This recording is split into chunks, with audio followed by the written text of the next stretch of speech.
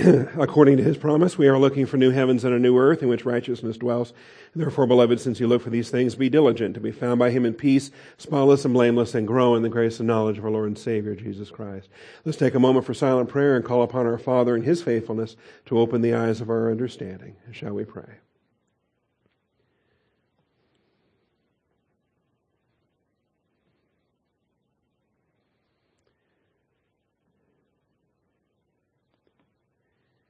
Most gracious Heavenly Father, we thank you for the truth of your word and the blessing we have this morning. And Father, I seem to have a little frog in my throat this morning, so do with that whatever you want to do. And Father, provide for the word of God to go forth and not be impacted, not be limited, not be hampered by any human weaknesses on the part of the speaker or on the part of the hearers. Father, hedge us about, protect us, hinder anyone that would want to come in here and bring us to harm. Father, our nation is going through such darkness right now, and terrible things are happening in many places. So we're in your hands, Father, for what you choose to do to glorify your Son. And we thank you in his most precious and holy name. Amen. All right, so Philippians chapter 4. We're going to break it down into three parts. Verses 1 through 9 is the first of these three segments. Chapter 4 begins with practical applications that rapture reflection should prompt in the life of every church member. Rapture reflection, in other words, not just knowing the doctrine, but reflecting upon it, letting it dwell richly, making the rapture reality a living part of how you live day by day and moment by moment. Because it truly does impact our choices, it impacts our priorities, it impacts the things that would otherwise cause us to fly off the handle. You know, because if it doesn't matter, if the rapture comes today, well then why am I worried about this other thing? And so it really gives a perspective. And all of us should be reflecting upon the rapture constantly, because that's our blessed hope. That's our day-by-day blessing to consider that today is the day that we could be departing. And so a series of practical applications. That includes standing firm in the Lord. That includes getting along with that sister you just can't stand. That includes combining together with a lot of folks for a mutual ministry of the gospel. That's verse 3. That's constant rejoicing. And again, I say rejoice. That's a gentle spirit. The best testimony you have is a gentle spirit. And we'll be discussing that. And then your non-anxious prayer life. The peace of God that surpasses all comprehension. I'm going to try to explain that best as I can, but we're not going to comprehend it because it surpasses comprehension. And then guarding your hearts and your minds in Christ Jesus. And why is it that we're not guarding what should be guarded? And it's that powerful prayer life that guards it. And then finally, brethren, these, I guess there are 8 items, 9 items, whatever it is, whatever is true, whatever is honorable, whatever is right, whatever is pure, whatever is lovely, whatever is of good repute, if there is any excellence and anything worthy of praise. All right, that's 8 things. Dwell on these things. And so you've got a command for 8 areas to keep your mind locked on. And the more that we get convicted of that verse right there, the more sins of omission we get exposed. Or other thought processes get exposed, because I find that I've let my mind dwell on something that I can't define by that verse. My mind is dwelling on something, and it doesn't have to be sinful, it doesn't have to be horrible. It's just not on that list. It's not in that verse, or it doesn't relate to Christ himself. When it comes right down to it, all 8 of these things are descriptions of Jesus. And beyond that, descriptions of things that we should be focused on related to Jesus. And so the things you have learned and received and heard and seen in me, practice these things, and the God of peace will be with you. So that's the first segment, and really it's powerful, and we'll be spending a bit of time on that. Once we get past that, then there's really almost a side comment. It is a final item that Paul mentions prior to closing the epistle, and that's the grace financial provision that he received. And he appreciated the grace that was sent from Philippi. So one final item Paul mentions prior to closing this epistle is the grace financial provision he appreciated from the Philippian saints through Epaphroditus. He had been the courier. He had been not only the agent who brought the funds, but then he stayed there and he became a messenger. He became a minister to the Apostle Paul, as if he was the apostle of the church of Philippi, sent, commissioned to minister to Paul's needs. And so in verses 10 through 19, we'll be dealing with this. And it centers on money, so sometimes I guess that can make folks uncomfortable or whatever. We're not begging for money or teaching anything in legalism. This is really a powerful text to show the blessings of grace and why grace is a win-win, and why when you are the source of that grace, you're the one that profits, not the recipient of that grace. That it's as it says in verse 17, not that I seek the gift itself, but I seek for the profit which increases to your account. And so Paul's receiving the cash, but it's the Philippians that are profiting. And that happens with grace giving. That happens in the church age as we are part of the body of Christ. And as he says, I have received everything in full and have an abundance. I am amply supplied, having received from Epaphroditus what you have sent, a fragrant aroma, an acceptable sacrifice, well-pleasing to God. And so when grace is given, the grace of God is supplied, and it is always sufficient.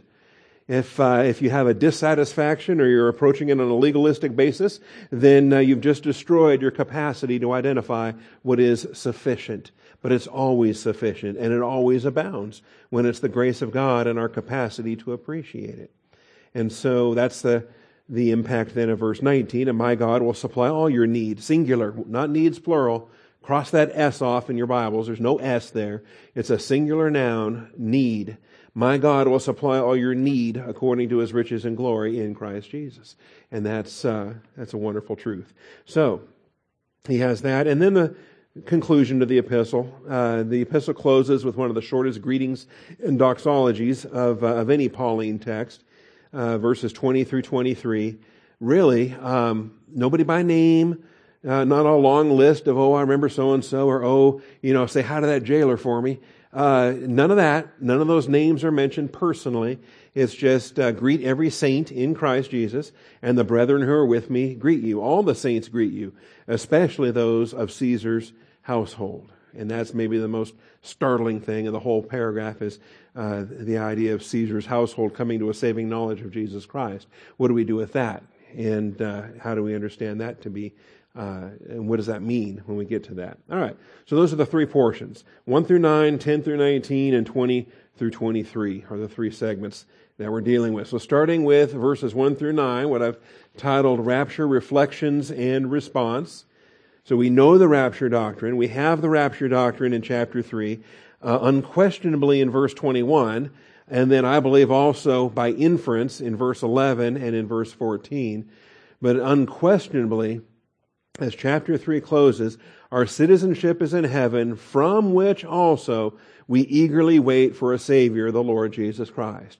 We're on the edge of our seat. We're waiting. It's any moment. It could be today. It could be before next hour. It could be before the end of this hour. That trumpet can sound and we are all out of here.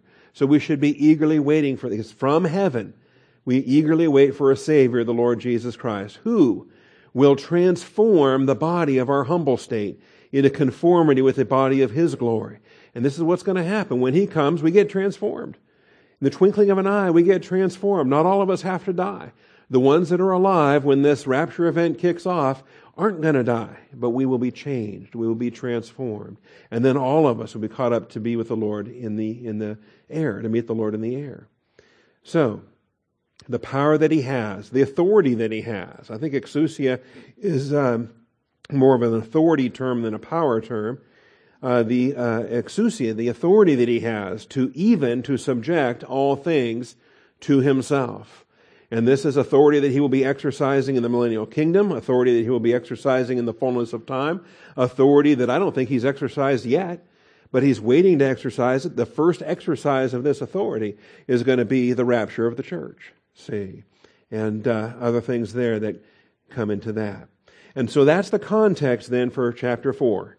Rapture doctrine feeds or gives us the impact of the therefore in chapter 4 and verse 1. Therefore, my beloved brethren, therefore, recognizing that the rapture could be today, identifying with rapture doctrine. Therefore, my beloved brethren, whom I long to see, my joy and my crown, in this way stand firm in the Lord, my beloved. In this way. In this way. I think rapture focused is in this way. Also, joy and crown, in this way. A couple of linguistic debates as far as grammatically. How do we understand the hutos? How do we understand the in this way? All right. So, Paul begins this epistle's conclusion with the tenderest address given to any local church. And I looked it up. Tenderest is appropriate. You could be most tender or tenderest. That's fine.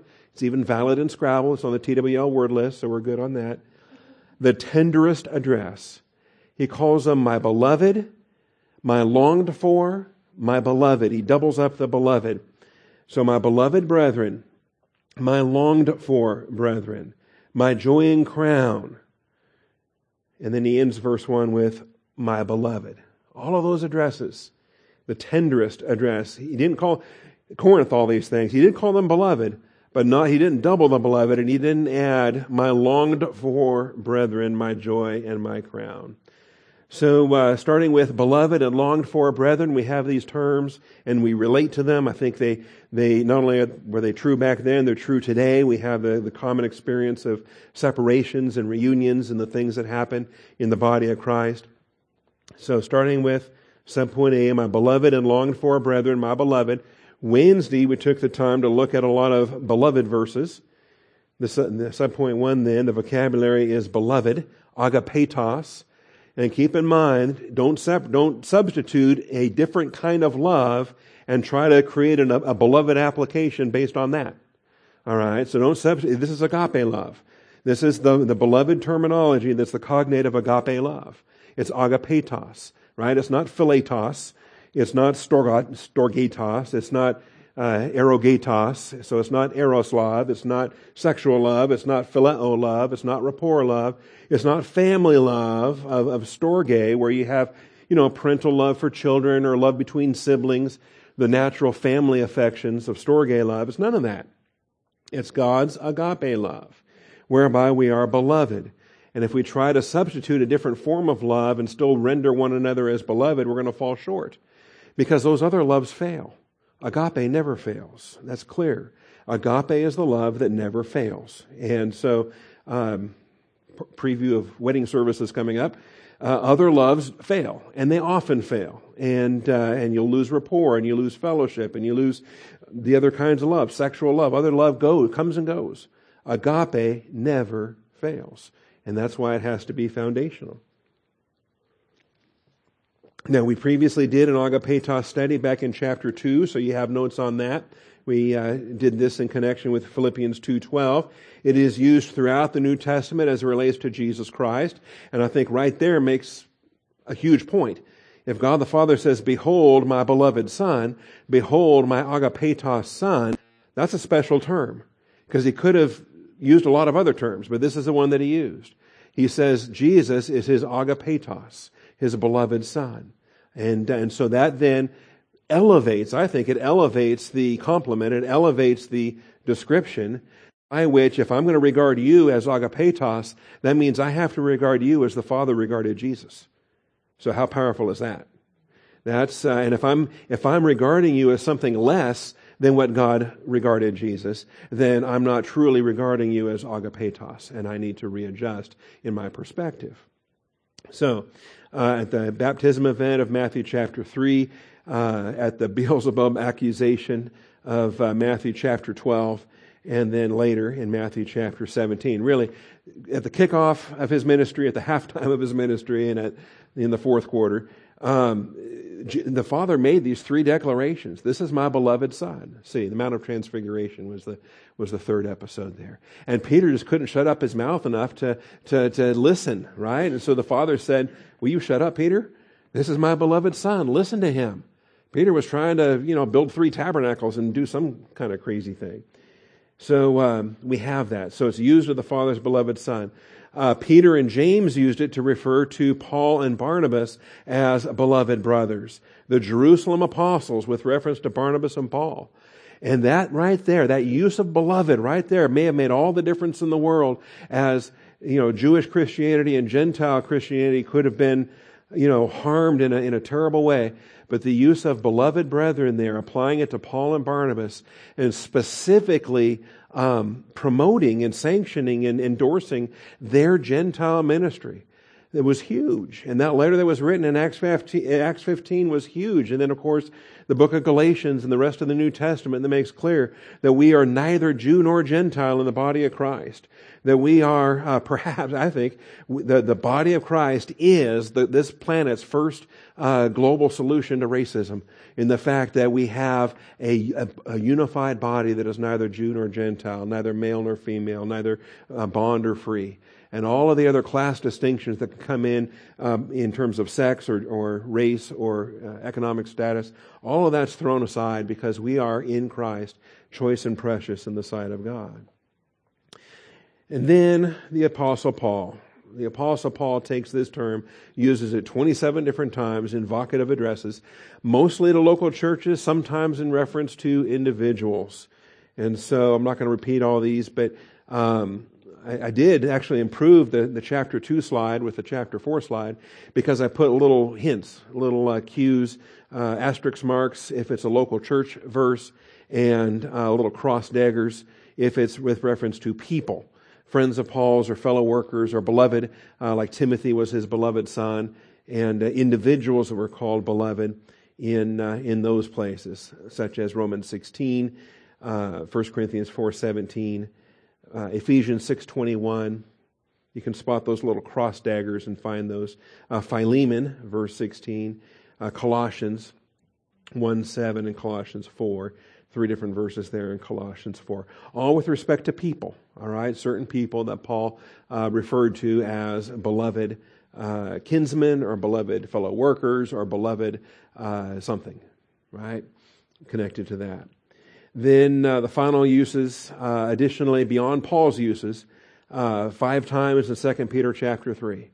Okay, 5 times in a chapter that I quote every time I start a Bible class with 2 Peter chapter 3, according to his promise. We're looking for new heavens and a new earth in which righteousness dwells. Therefore, beloved, since you look for these things. Therefore, agapetoi, since you look for these things. And 5 times in that chapter, the imminency, the aspect of the new creation on the way and this creation passing away, and the urgency of living the Word of God, because there's unstable people that are perverting it.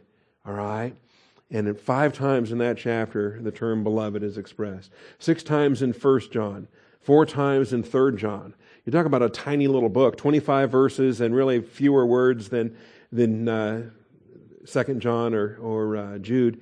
And yet, with fewer words than these other books, 4 times the agapetos terminology appears. So, it's a significant study, and it's one that we ought to pay more attention to, and it's one that we ought to employ more often, one to another. Now we move on to the epipathetos, the longed-for application. And this really, I think, is, I want to retranslate verse 1. I don't like what the New American Standard did with it.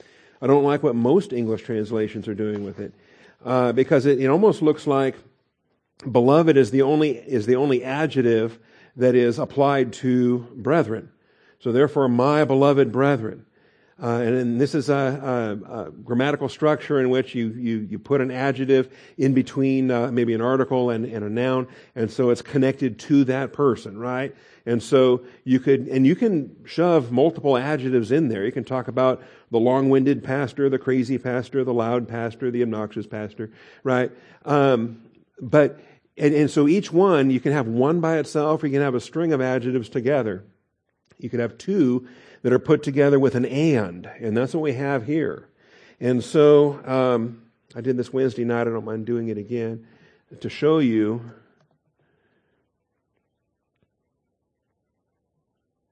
Here we go.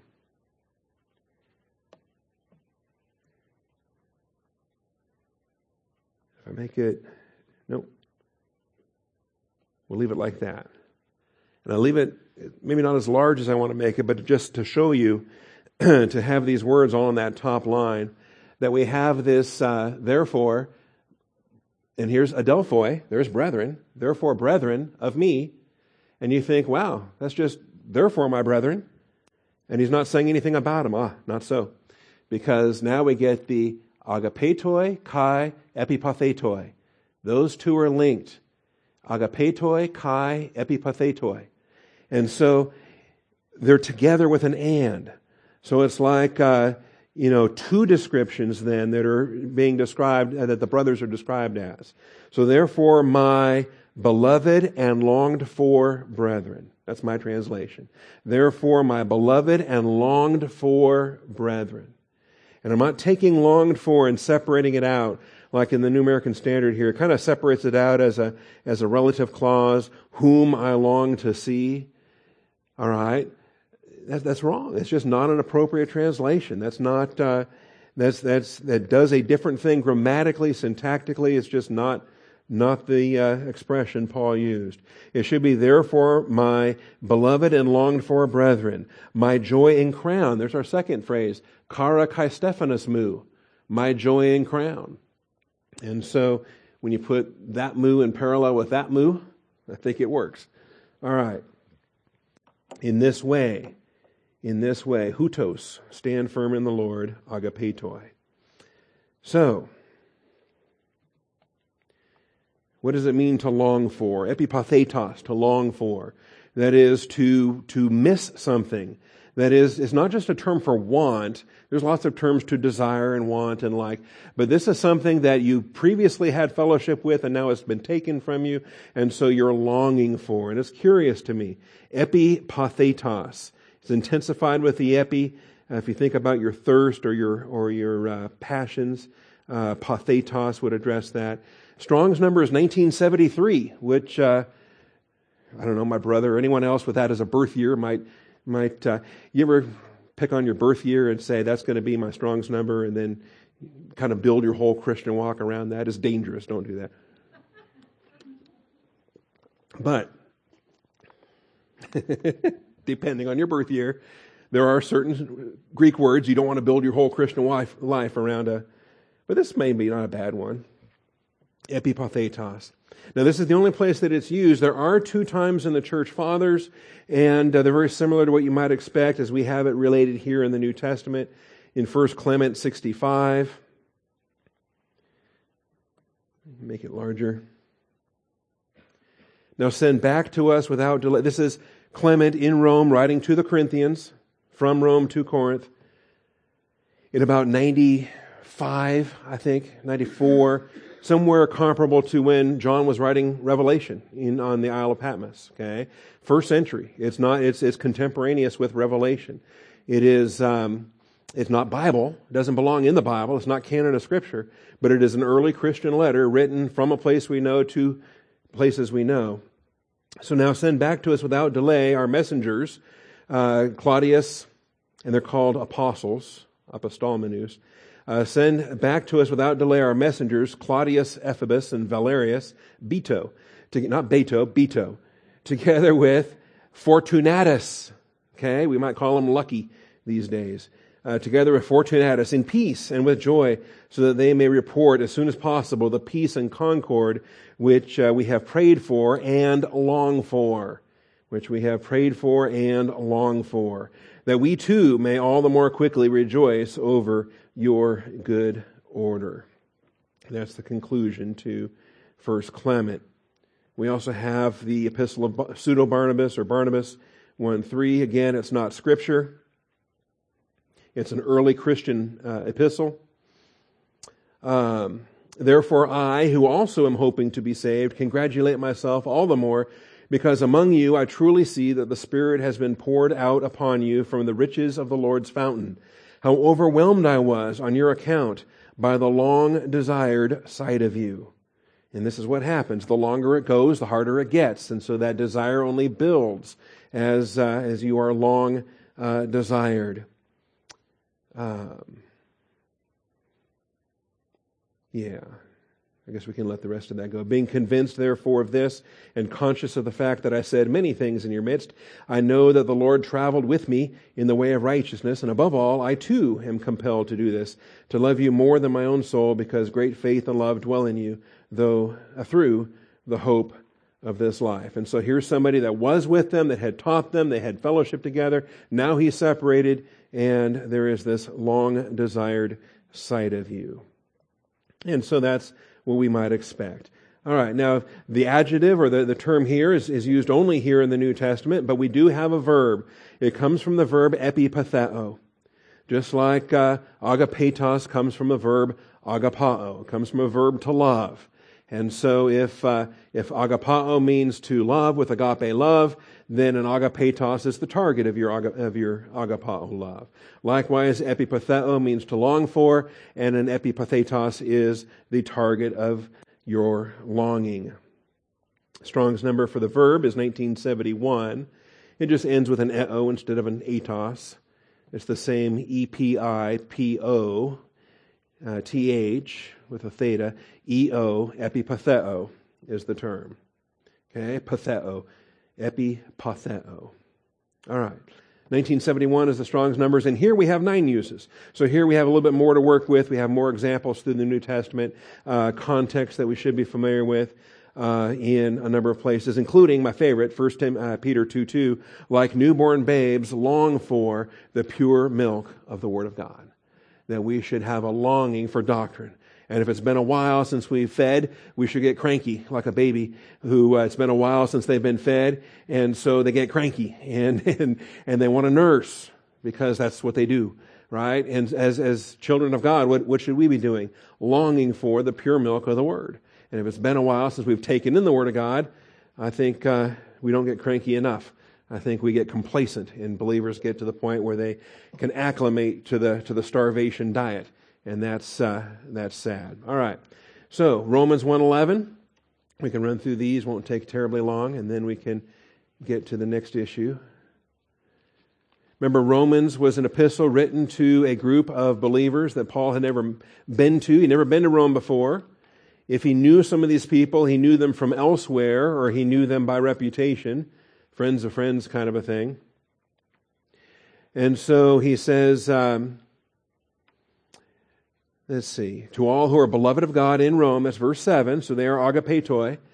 They are beloved, they are the called of Jesus Christ. They are beloved of God in Rome, called as saints. Grace to you and peace from God our Father and the Lord Jesus Christ. First, I thank my God through Jesus Christ for you all, not that I've ever met you, because your faith is being proclaimed through the whole world. So there's a reputation. Here's a flock that has tremendous faith. Here's a flock that's hungry for the Word of God. And Paul's just licking his chops thinking, man, that's a place I got to get to. That's a church I got to visit. That's I'm the apostle of the Gentiles, and here's a doctrinal Bible church in Rome, and I've never been there. For God, whom I serve in my spirit, preaching the gospel of His Son, is my witness how unceasingly I make mention of you, always in my prayers. So he's been making a prayer item about this. Lord, can you open this door? Can you get me there? Would you reassign me to Rome? Let me get to Rome. Making request, if perhaps, now, at last, by the will of God. That's that same iffy language about maybe being in the rapture generation we saw in Philippians 3:11. If perhaps now, at last, by the will of God, I may succeed in coming to you. For I epipatheo, I long to see you, so that I may impart some spiritual gift to you, that you may be established, that they can be grounded. They were an ungrounded flock. And however they got there, we know there were people from Rome in Jerusalem on Pentecost. We assume they went back to Rome after Pentecost. And so the first believers that arrived there on that basis, but they weren't founded by the Apostle Peter. They weren't founded by any apostle. When Paul's writing Romans, he says they have not yet even been founded. He wants to establish them. You may be established, fixed. And that's an expression we looked at in our Roman series. But this is his longing. And you might imagine, it'd be like being called to be the apostle to the Russians and you've never been to Russia, right? Or the apostle to the Filipinos and you've never once been to the Philippines. Just imagine the apostle to the Gentiles and he's never been to Rome. And and here's Rome, the capital of the Gentile world empire of his day, and how that impacted him. All right, 2 Corinthians chapter 5. And so, I think clearly we're seeing positive examples in all of these. It's possible to long for something wrongly. We can long for the wrong thing. we can have our desires misoriented. But I think the examples we see here are all going to be positive examples. We know that if the earthly tent, which is our house, is torn down, we have a building from God, a house not made with hands, eternal in the heavens. We're told, indeed, in this house we groan, longing to be clothed with our dwelling from heaven. And so here's a longing. And if this does not apply yet, it's probably because you're still too young and healthy, but it will happen soon enough. Okay? It will happen soon enough. There will come a point when you just start groaning, and you find that sitting down has a sound effect, and standing up has a different sound effect, and you end up doing a kind of okay. And I'm not sure if that's standing up or sitting down, but it comes with the motion of getting that body moving again when it was happy to be sitting there for whatever length of time. And so we groan in this earthly tent. We groan. And beyond, of course, it's a little, humorous to talk about the aches and pains and whatever. Then there's the serious stuff. How about sin? All right? How about the fact that in me dwells no good thing? That I have a sin nature I've received from Adam. And this sinful nature is that nagging little, thing inside of me that keeps whispering this and whispering that. And I hate the dumb thing, right? But we can't get rid of it until we get rid of it. And then, wow, that next body doesn't have one of those. That next body is sinless. And so how fun is that going to be? And so we groan, longing to be clothed, our dwelling from heaven, inasmuch as we, having put it on, will not be found naked. Will not be found naked. And so we discussed this in the 2 Corinthians series. I believe this chapter teaches an interim body, something that is clothed, the robe that is provided just for the interim, just for the meantime, so that the saints that have gone before aren't naked in their naked soul spirit, but because they're waiting for the resurrection. They don't get their resurrected, glorified bodies until the trumpet sounds. And so we have that there. All right, 2 Corinthians 9:14. 2 Corinthians 9:14. We have the opportunity to cooperate together financially. We have the opportunity to minister together. That they were invited to join with what the Macedonians were doing, but only if they could do it in grace. If it was going to be manipulation or legalism or any false motives, Paul said, we don't want it. But if you can get on board in a grace way, you're very welcome in grace. And so that's what chapter 8 and 9 are all about. And he says in verse 12, the ministry of this service is not only fully supplying the needs of the saints. That's almost like a side effect. Yeah, it's doing that. It's fully supplying the need of the saints, but it's also overflowing through many thanksgivings to God. Wow. So we get to multiply the praise and thanksgiving chorus. It's not just one person or two people or one church or two flocks. Multiple believers and multiple flocks, they all get to give the hallelujah chorus together. There's a crescendo of praise that can go up, and that's the beauty of this kind of worship. We're joining together in thanksgiving and praise. And that's a chorus. I don't care, even if you got Jacob Williams, you got the best singing voice in the world, you're just one singing voice. What can 2 and 3 and 4, a whole quartet, what can a choir do when all those voices are blended together in a symphony, symphonious kind of way? So, overflowing through many thanksgivings to God. Because of the proof given by this ministry, they will glorify God for your obedience to your confession of the gospel of Christ. And part of that great joy is, man, can you believe Corinth got on board? Can you believe Corinth joined in our grace ministry? There's something to amen over. Your confession of the gospel of Christ and for the liberality of your contribution to them and to all. While they also, by prayer on your behalf, yearn for you because of the surpassing grace of God in you. They yearn for you. They don't just want more money from you. They don't, that crowd wanted more bread from Jesus. They weren't yearning for Jesus. They were yearning for more bread. And this passage isn't talking about yearning for more money. They're yearning for you. They can't wait. And they say, wow, wouldn't it be great to go to Corinth someday to meet these guys? Wouldn't it be great if one of these guys came to us someday? I would love to meet a Corinthian believer because of the grace that they're expressing here. And it creates that longing. based upon the grace. So thanks be to God for His indescribable gift. So what are the things we long for? What are the guest speakers we've never brought in here and we're longing for them? Why do we long for them? You know, are we just dying for the day that we could bring in, not careful, we could, I don't like naming names, you know, because if I name a name and it's insulting, then I'm on record and it sits on the website forever. But it's safe to say there's a long list of people that are not on my short list to ever bring in here.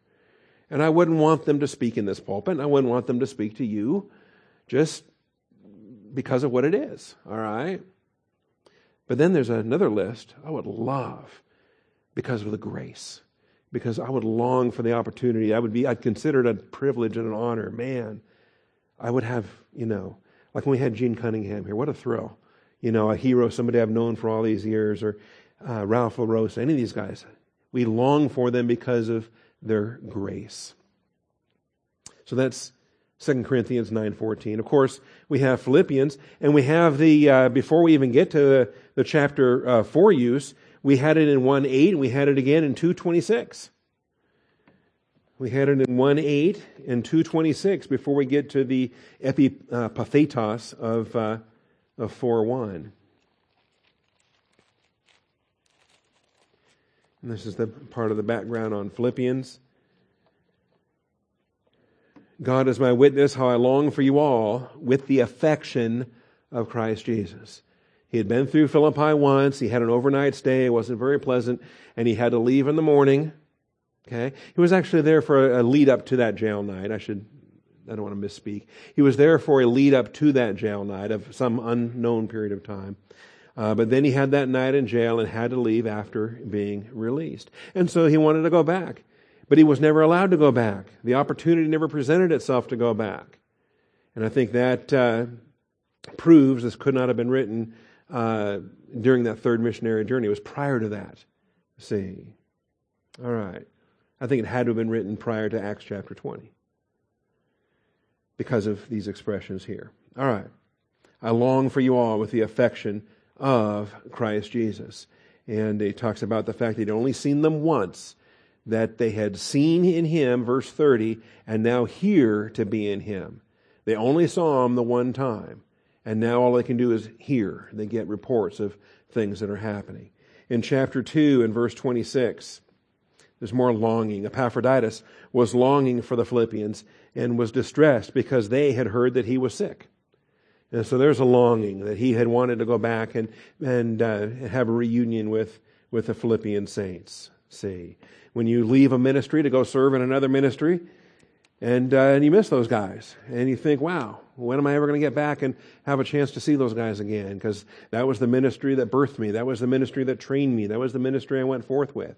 See, so anytime Pastor Dan comes back or Pastor Cliff comes back, or anytime it's like a family reunion at that point for those that are ministering the Word of God elsewhere. Anytime Stan Newton comes back, say, because Stan was out of this church too. And who else? Robert Rice. I guess we could, if we were going to have a full reunion of all these guys, we have to bring several back.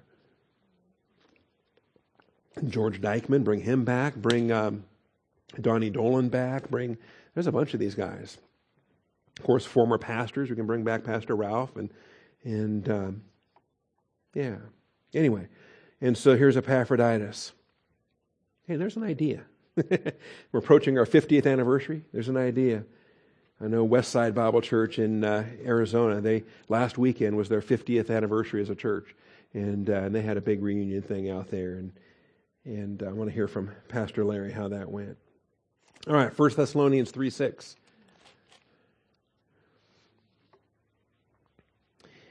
The event in Thessalonica was only 3 weeks. He was with them for 3 weeks. And then the mob drove him out of town and took a cash guarantee from Jason that they weren't coming back. And so Paul longed to go back and see them and couldn't. So instead he sent Timothy. So it says in 1 Thessalonians 3:1, therefore when we could endure it no longer, we thought it best to be left behind in Athens alone. You ever experienced something you think you just can't take anymore? You think one more day, just can't handle one more day? Well, the idea that I'm either going to sneak back myself or I've got to send a spy in there. And that's what he does with Timothy. He sends Timothy, and they're probably 10 years old, 12 years old is my guess. And like the Romans are going to be concerned about him, or that these critics are going to be concerned about him. So we sent Timothy, our brother and God's fellow worker in the gospel of Christ, to strengthen and encourage you as to your faith. Thinking about the ministry this child can have, this young man, so that no one would be disturbed by these afflictions. Anyway, I'm headed for verse 6. Let me get down there. When we could endure it no longer, I sent to find out about your faith, for fear that the tempter might have tempted you and our labor would be in vain. But now that Timothy has come to us from you and has brought to us good news. Remember, there's all kinds of good news, not just how to get saved. Brought to us good news of your faith and love, and that you always think kindly of us, longing to see us, just as we also long to see you. It's mutual, it's reciprocal, it goes both directions. For this reason, brethren, in all our distress and affliction, we were comforted about you through your faith. For now we really live, truly live. Now we live abundantly if you stand firm in the Lord. So there's our stand firm. We'll be covering that next in the Philippians 4:1 application. Therefore, my beloved brethren, stand firm.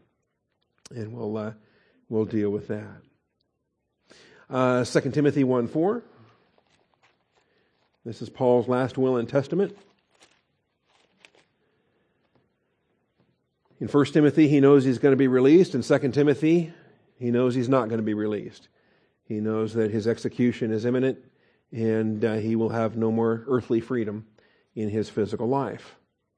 I thank God, whom I serve with a clear conscience, the way my forefathers did, as I constantly remember you in my prayers night and day, longing to see you, even as I recall your tears, so that I may be filled with joy. And he's going to urge him by the end of this epistle to come and come as fast as he can so he can make it in time. And to stop off and bring a cloak that he'd left somewhere, and to not forget the parchments. So there it is. All right. Yeah, you get some of those details there in chapter 4. James 4:5. Hebrews, James.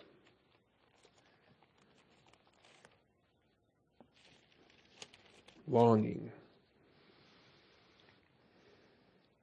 Now here is, well, it's interesting, isn't it? You adulteresses. That's not good. When God's calling names, that's an attention getter. When He calls Jerusalem, Sodom and Gomorrah, that's an attention getter.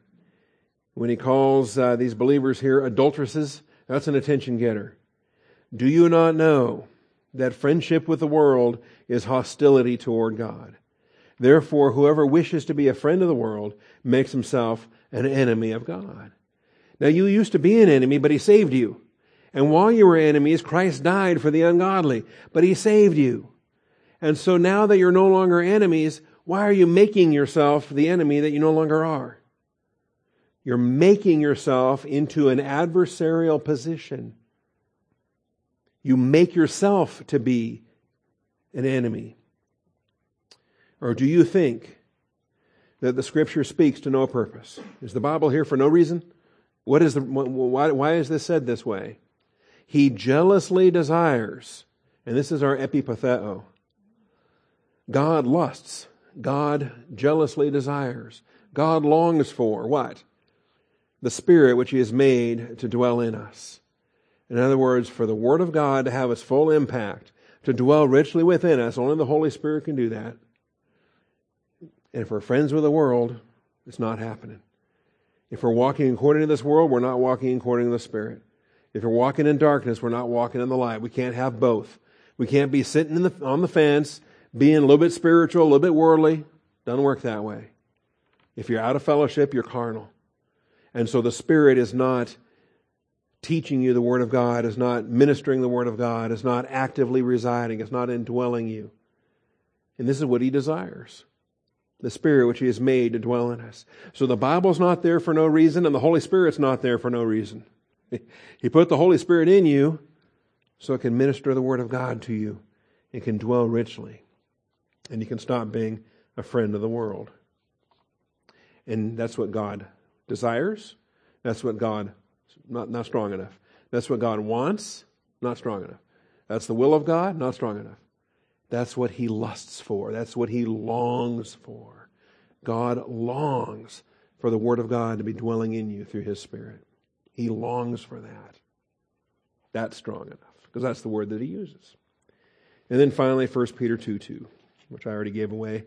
This is the babies and the milk. But in order to do this, I think it's a nice agreement with James. Therefore, putting aside all malice and deceit and hypocrisy and envy and slander. You won't be dwelling in darkness and doing this. You got to put all that aside. Lay aside the deeds of the flesh. Lay aside that filthy garment. Put on the new garment.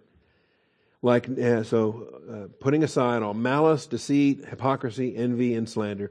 Like newborn babes, long for the pure milk of the Word, so that by it you may grow in respect to salvation. Longing for the milk. That intense that lust, that longing, that intense desire, that craving. And it's definitely not a take it or leave it kind of approach. It's definitely not a, who are the Cowboys playing this week? Is church a priority? We finally got some sunshine. I need to be on the golf course. We've had rain far too long. I'm getting rusty on my putt or whatever. I don't know. So people have priorities, and in that list of 1 to 10, where does doctrine come? Is it number 6 or 7 or 8 on your priority list, and so many things crowded out? That's not epipatheo. It's supposed to be epipatheo. Okay, longing for the pure milk of the Word. Whereas if you miss it, it hurts. That's the cranky baby illustration. All right. Now, 10 minutes left. Time to get in trouble. I'm going to be a little off color, maybe. I don't know. The beloved and longed for brethren could be called the joy and crown kindred. The joy and crown kindred, right? Back to Philippians 4:1. If we want an acronym, if we want something memorable, therefore, my beloved brethren, my beloved and longed for brethren, my joy and crown kindred, in this way stand firm in the Lord, my beloved. And so we've got this tandem again, like beloved and longed for was a tandem, joy and crown is a tandem. And so no joy, no crown, they go together. And the fact that crowns are future yet present, that's a powerful principle, and we're going to be seeing that here shortly. But if you want to make an acronym, I'm not sure I'm going to use this, I'm thinking about it, the joy and crown kindred, so we have JAC, right? We have the JAC acronym. And think about JAC. And there's a lot of expressions you can learn with JAC. In fact, we got so many JAC figures of speech, some of them aren't appropriate in church, but we have different JAC idioms. And I would ask, do you have joy and crown kindred? All right. So this acronym may soon become very useful in various doctrinal studies. Christians who drift from consistent local church fellowship, for example.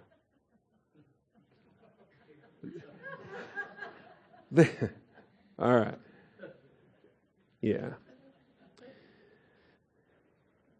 All right.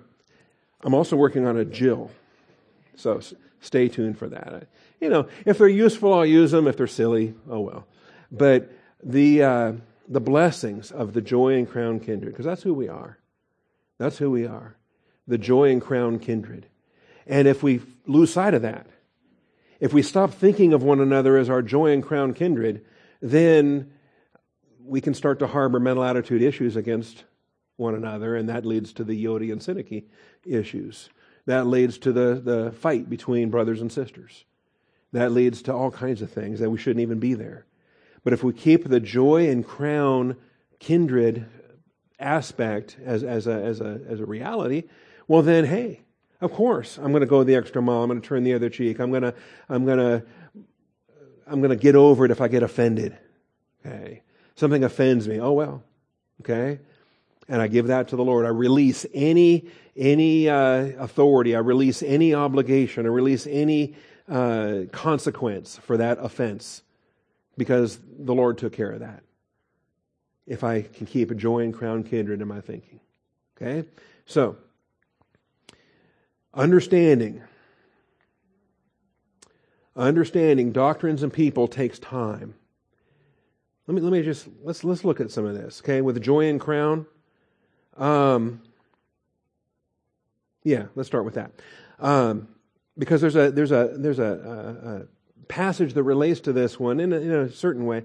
2 Corinthians chapter 1, verses 13 and 14. It talks about a joy and a crown, and yet it also talks about why it takes time to learn these things.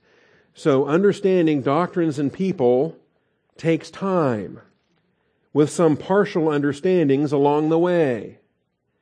2 Corinthians 1, 13 and 14. You see what I'm talking about here.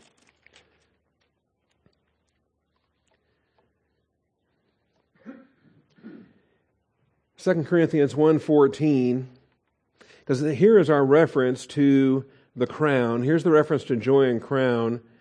We are your reason to be proud, as you also are ours. A reason to be proud, that's a crown. That's a crown, right? That, the gray hair is a crown. It's a crown because it's a reason to be proud. It's a mark of your age and your wisdom and your maturity. A godly woman is a crown, the joy and crown of her husband. There's other things that are called a crown. And a crown is not something you keep hidden. The crown sits there on your head and everybody stares at it. It's unhideable. Okay? That's a joy and a crown. And so the reason to be proud of them, the reason of them to be proud of Paul, that's what we're looking at here in 2 Corinthians 1:14. But there's issues that lead up to that in verses 13 and 14. And so when we're talking about we are your reason to be proud, as you also are ours in the day of our Lord Jesus, well then, I want to know how this works, and I want to know how to get here. I want to know how this happens. And so if I back up, verse 12 says, our proud confidence is this, the testimony of our conscience, that in holiness and godly sincerity, not in fleshly wisdom, but in the grace of God, we have conducted ourselves in the world, and especially towards you. And so here's a ministry for which there's nothing to be ashamed of. Here's a ministry for which Paul says, by the grace of God, I am what I am. By the grace of God, I do what I do. Or I did what I did. See, looking back at it with hindsight. For we write nothing else to you. We write nothing else to you than what you read and understand, and I hope you will understand until the end. Because sometimes you'll misread something. Or sometimes you'll understand it but not fully understand it. And so you keep reading it, and you keep trying to understand it, and you understand it more and more. Just as you also partially did understand us. And they never fully understood him. Just partially. Even after 1 Corinthians, even after the painful epistle, even after the second epistle, you wonder, did they ever come to fully understand Paul? And I think they finally did. I think in the consequences, I think they finally did, and they were able to get on board with the grace ministry, and they gave Titus reason to rejoice. They gave Paul reason to rejoice. But to start with, it was not an easy road. And so when we think about it, partial understanding is along the way. And this is true for doctrines. This is true for people. There are some people you can know for years and still, what do you mean by that? I think that was a joke. He jokes a lot. Was this a joke? I think so. I didn't take it that way. Well, I kind of did. Well, if it's not a joke, it's kind of an insult. Wait a minute. Maybe he wasn't joking. And now I don't know what to think. Because I was either just insulted or, no, it was a joke. Okay? But see, I don't know him that well. You know what another word for partial understanding is? Misunderstanding. I mean, seriously. And we all have that. Happens here. Okay? Recently. Not so recently. It happens here. And we have misunderstandings. So what do? Well, we take time. And we show grace. And eventually we'll know better. Or not. Okay? And you've been married 27 years and you're still figuring something out. Well, wait a minute. Okay? You think somebody I've been married to 27 years, I would know better by now. Why do I learn something this morning that I never knew before? Wow, how does that happen? You never told me that. Were you hiding that before we got married? Wait a minute. All right. And so we have this. And this is why it has to be in grace. And that's why there's no regrets. That's why there's no manipulations. That's why, as I said back to verse 12 again, the testimony of our conscience. So whatever it is, whatever it was, just ask me about it. I'll tell you. I'm not hiding anything. I'm not embarrassed about it. And if it's misunderstood, then let's talk it out. In holiness and godly sincerity, not in fleshly wisdom. Nothing carnal, nothing from the flesh. Because that's earthly, natural, demonic. That's selfish ambition. That's the terrible thing from James 3 we don't want to go into. In the grace of God, we have conducted ourselves in the world and especially towards you. And so read it. Read it again. Reread it. Read it under the filling of the Holy Spirit. Ask the Holy Spirit that you would be receptive to the truth, that you would receive it in the spirit in which it's delivered. And I hope you will understand it until the end. So there are understandings. And so sometimes it takes time. Understanding doctrines and people takes time. And there's going to be some partial understandings along the way. So what do? We don't just give up on it. We work it out. We work it out. And we understand it over time. Or not. What if we never understand it? Are we good with that? We just in grace let it go and trust in the Lord? Okay? Another passage. Or no, same passage. Joy in our brethren is derived via reasons to be proud, and they are mutually reciprocal. You can't separate out the godly pride. Let him who boasts, boast in the Lord, where we have pride in a legitimate way. Joy in our brethren is derived via reasons to be proud. That's what verse 14 is talking about here. So the brothers and sisters of this flock, where do I find joy in any brother or sister of Austin Bible Church? And I will find, absolutely without exception, every cause for joy is also a reason to be proud. It's also a reason to boast in the Lord. It's also a reason to just think and wonder and go, can't wait to see what gold, silver, and precious stones that ends up being at the judgment seat of Christ. And I can draw joy in watching service and watching sacrifice and watching love and grace and all these things played out. And as it says in verse 14, we are yours and you are ours. So the reason.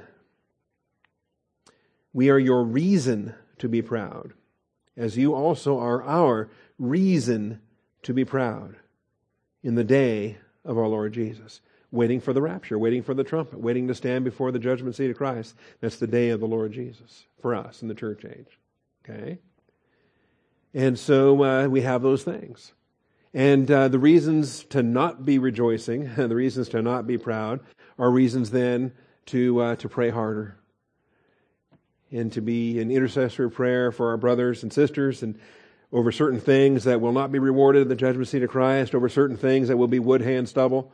Reasons not to be joyful but to be sorrowful when we watch a stumble, when we watch an aspect, not to judge them, not to condemn them, but there's certainly no joy in it. Okay? All right. I am 3 minutes long. Wow. Okay.